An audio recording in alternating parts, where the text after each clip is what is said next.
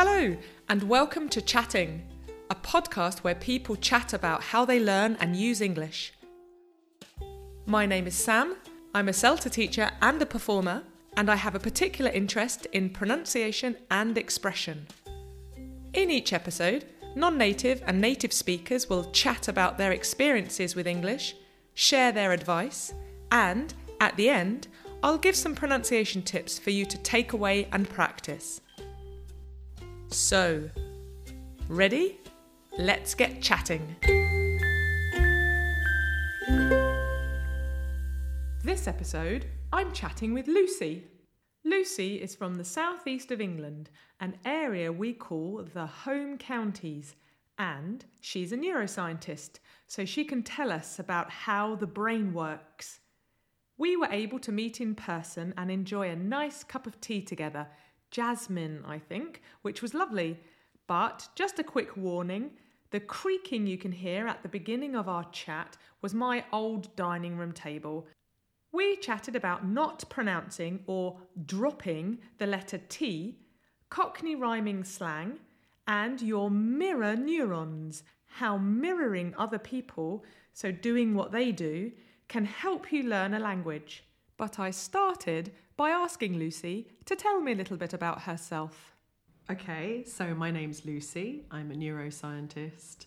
I grew up in the Home Counties in the UK, and I've lived in 3 or 4 different countries. The Home Counties in the south of England. Your accent and the way you speak English then, what does that say about you? I think that because the UK has very well-known and defined regional accents, you can definitely tell that I grew up in that region from the way I speak. Mm-hmm. But you might not be able to tell whether I grew up in, say, Surrey, Kent, Hampshire or London. Mm-hmm. So it's reasonably neutral. Right. And you can also tell, I guess, from my choice of vocabulary that there are less regional colloquialisms. And I think people probably make some assumptions about you on the basis of your accent if you're in the UK. But if you're outside of the UK, I think the only comment people have made about my accent is that it's perhaps been slightly easier for them to understand than some of our regional accents. Why do you think it's easier? Perhaps it's closer to the style of accent used in language learning materials. Sure. Perhaps also I speak a little bit more slowly than some of the regional accent holders who have a different pace of language sometimes, depending on where they're from. And maybe living overseas has also helped me modulate it a little bit to make it clearer. So about colloquialisms then, do you have any specific to your region that you think to yourself, oh, I say that because I'm from this part of the country? There are occasions where I find myself saying mate, which is a very London thing, and in some ways it started off as an ironic turn of phrase, especially because my dad is a Cockney. And then sometimes when I'm overseas, it's quite comforting for me to bring in the colloquialisms from my home location. It can be a way to add emphasis when you're not consciously thinking about what you're saying. Maybe you're carried away, maybe you're having an argument, or maybe you're driving, you're like, oh, get out the way, mate. You know, it gives you a way to express yourself which is more visceral. Yes. You're not making calculated decisions about how your language comes across. Yeah, it's funny that you say mate in a sort of Cockney way with the drop the T. And don't say it in your lovely accent, say mate. Mate, get out of the way, mate. And I hate that. I hate that I drop T's. Really? Hate that I drop T's. Why? Why do you hate it? Because I know it's incorrect to do it. Is it? But it's typical of where I grew up. Why is it incorrect? I think when I was at school, when I went to primary school and secondary school, for a certain number of years we had elocution lessons. And we actually had exams. So if I had done that in front of a teacher, I was made aware that was an improper habit, if you like. It was a naughty thing to do. But now I'm not at school, nobody's correcting me. Right. So the bad habits have more time to get I don't ingrained. know, I would argue that it's not necessarily incorrect. You know, it'll all be to do with where the previous T linked to the next word and stuff like that. Yes, so, exactly. yeah. And it's unnatural in the flow of conversation to speak English perfectly all the time. Sure. Like, I'm probably enunciating better now because I'm aware there's a microphone in front of me and we're talking about the English language. But if I'm talking with my mum, there'll be lots of regional things I must be doing that I'm just not aware of. So you said your dad is a Cockney. Yes. So is his accent very thick, or does he speak in Cockney rhyming slang? Like... He does use a bit of rhyming slang, but not the typical things you would imagine. Okay. So one of the things I've noticed with my father, his accent is quite strong, but it has become milder as he's aged because he's living in Surrey, so he's not around so many people who might mirror it. And my mother is very well spoken, so perhaps she's sort of tried to teach him some better habits, I don't know, by her estimation. And he tended to use rhyming slang, a bit like me with mate, when he was trying to denigrate, make fun of, or when he got annoyed. Right. So I remember he made fun of a neighbour who used to wear a wig, a toupee, and he kept referring to it as a syrup. So that would be an example where, and I don't know if he was being deliberately humorous per se, just in his mind, when he learned the term for a wig, it was a syrup when he was a child. Yeah. Everyone referred to it as a syrup. Yeah, what is the rhyming slang for that? Then? So syrup of figs, wigs. Yeah. But he doesn't say apples and pears or any of the cliched things. It tends to be when you're gossiping about somebody and you don't want them to know what you're saying. And this is an interesting thing about native English speakers. Sometimes using slang or rhyming slang or another term almost takes the sting out. You feel less rude for saying it. Yes. And of course, anyone who's tried to learn English as a foreign language will be aware of how Brits use language. To some people's minds, they think it's passive-aggressive, but to us, we think we're being courteous sometimes. So there's also an element of that, maybe. That's definitely true. So you've moved around and lived in different countries. Your work has taken you around. Have you noticed any changes in your English as you've moved around? Has it been easier to communicate in some countries other than other countries, or how do you find it? That's a good question. I would say that because the first place I lived outside the UK for a significant amount of time was the Middle East, and many of the immigrants to the Middle East are American or speaking American English. So I realised quite early on in that region specifically that there were terms that I thought were normal in British English that Americanized English speakers don't actually understand or that might be confusing. Like, for example, put that in the bin, turn on the tap. Right. Regular. Does regular mean something's normal, usual, common or garden? Or does regular mean in terms of temporality, it happens at a set schedule all the time? That word is understood, but there are nuances. I realised that I had to do away with terms like bin or rubbish, do away with terms like tap, and start using more internationally recognisable alternatives like trash, because there's no room for error. If I say to someone anywhere in the world, that needs to go in the trash, or I'm going to put this in the trash, there's no way someone can misunderstand. So that forever changed my English. Okay. And when you live in a country where the grammar and the syntax is different in the native language, which you can't help to pick up, you do start to consider your own language in a way that it naturally becomes more sympathetic to non-native speakers. So for an example would be, I lived with Arabic speakers for a long time. An example would be what you do. If I were thinking about it, I would say, what are you up to? Right. But there's probably many times where I'd turn to an Arabic speaker and say, oh, what you do, which we know is incorrect English, but it is still understood, and it has the efficiency of Arabic. Arabic's a much more efficient language. So you do find yourself becoming more sympathetic because it makes everyone happier if you can streamline your language to be understood. Do you find that the same thing happens within your work then, that you're streamlining the English that you use? Because obviously working within a scientific field, Yes. Is it just that science has its language and we all understand that and nothing changes, or is that you have to sort of adapt so that everybody understands? That's incredibly incisive. There's a lot of scientific language that is common across all languages. Mm-hmm. And the reason for that is that the majority of scientific research is published in English. And this is a bias that negatively affects all kinds of pockets of talent in the scientific world, all over the globe. So because science publications favour English, somewhat unfairly, most scientific language that's very specific in the area of neuroscience has an English root. And you'll notice that in Nordic languages, in Arabic, in all kinds of languages I've come across, there's an English root because some of these terms are new. So business English, for me as a scientist, is far easier than conversational English to find understanding across different cultures and backgrounds. Conversational English, if I walked into a lab somewhere overseas, is not necessarily easily understood, but all the scientific terms will be.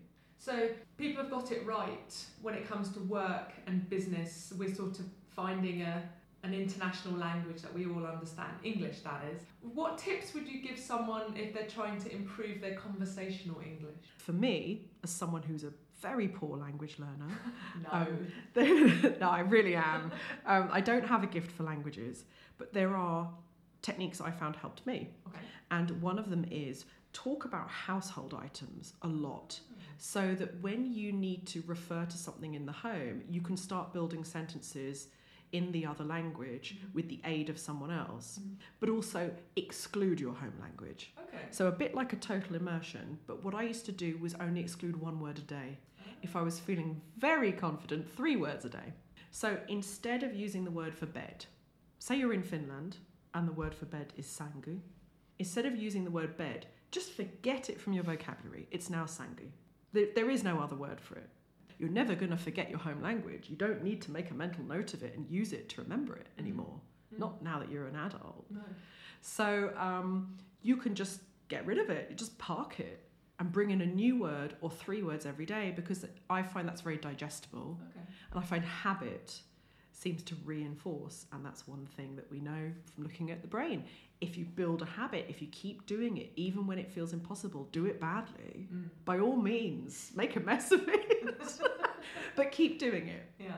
Because just like when you were a baby and you learned to walk, or just like when you got on a bicycle, you've got to say, I'm not going to invest my ego in being good at this. I'm just going to do it.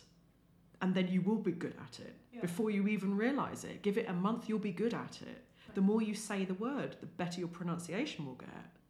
So that would be it. Replace your usual vocabulary, 1 to 3 words a day, and just keep practicing. And in your head, don't call it a bed anymore. Or I suppose in this case, switch your normal word for bed for bed. Yes, yes. So if you're listening to this and you're a non-native English speaker and you're thinking about making your bed, when you write that little note in your phone or on your calendar, write it in English. Make the bed. And the more you repeat it and read it and say it out loud to yourself, the easier it will get.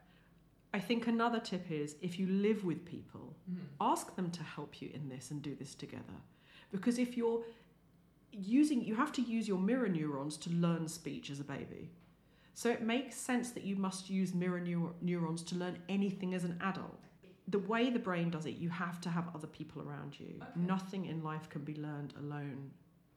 So if you're not living with people who will do this with you, you've got to get somewhere online, on Reddit, on Twitter, subscribe to foreign Twitter accounts, read the tweets, do the translation, by all means.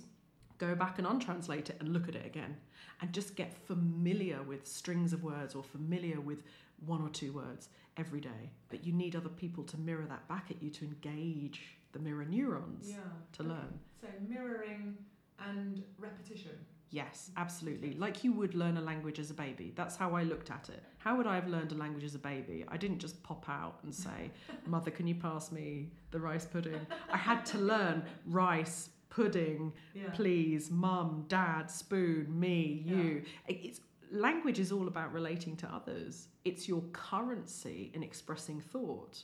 So one of the things that you learn as a clinical psychologist early on, just because you feel you said something doesn't mean other people understood that same meaning. Right. So when you think about that in terms of everything you do, learning to walk down the street without bumping into people, learning to speak a language, it's the connection between you and others. So it's not possible to learn without others. I think that's beautiful. How fabulous, yes. Oh, I should say, mate, that was amazing. Yeah, mate. Check out my syrup.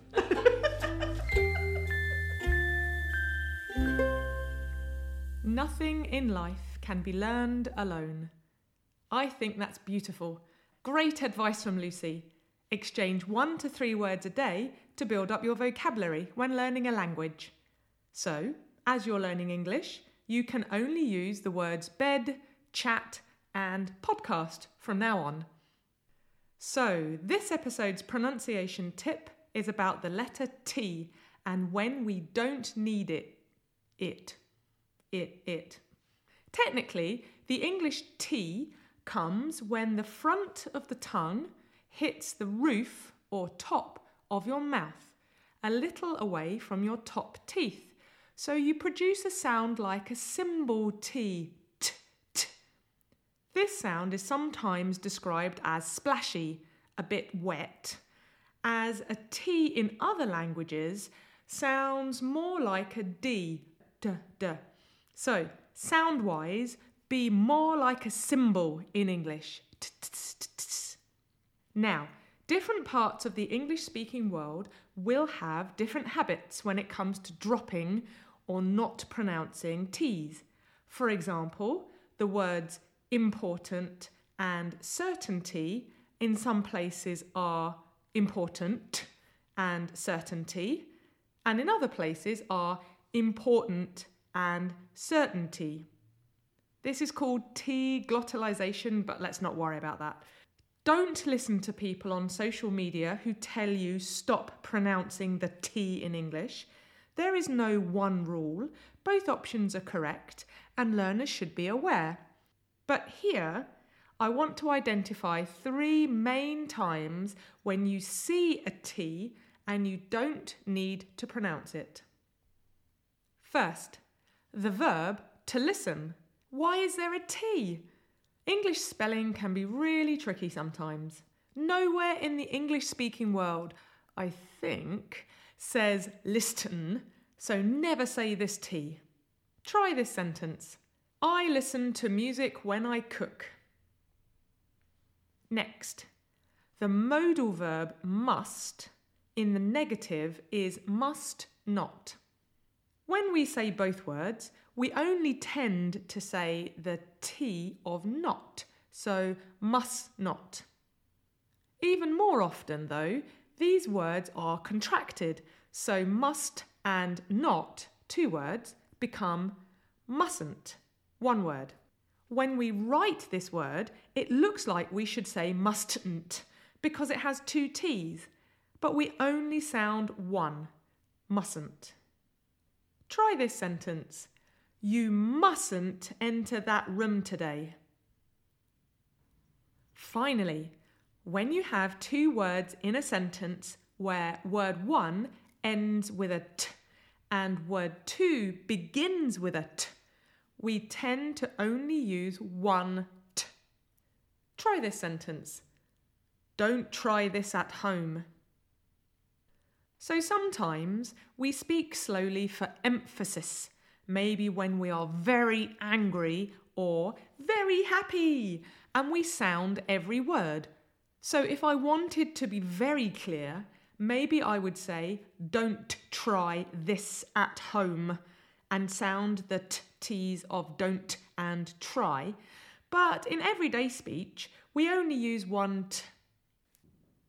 So thinking about which T's are important in a sentence can help you find an easier way to link your words and make them flow more naturally. But hang on, what about that word? OFTEN. T or no T? Do you often read books or do you often read books? The answer is, they're both fine. And I think I use both. Anyway, Over to you to practice. So there we are. The transcript of this episode is available to read on the podcast's webpage, so take a look. Join me next time for more pronunciation and grammar tips, more advice, and most importantly, more chatting.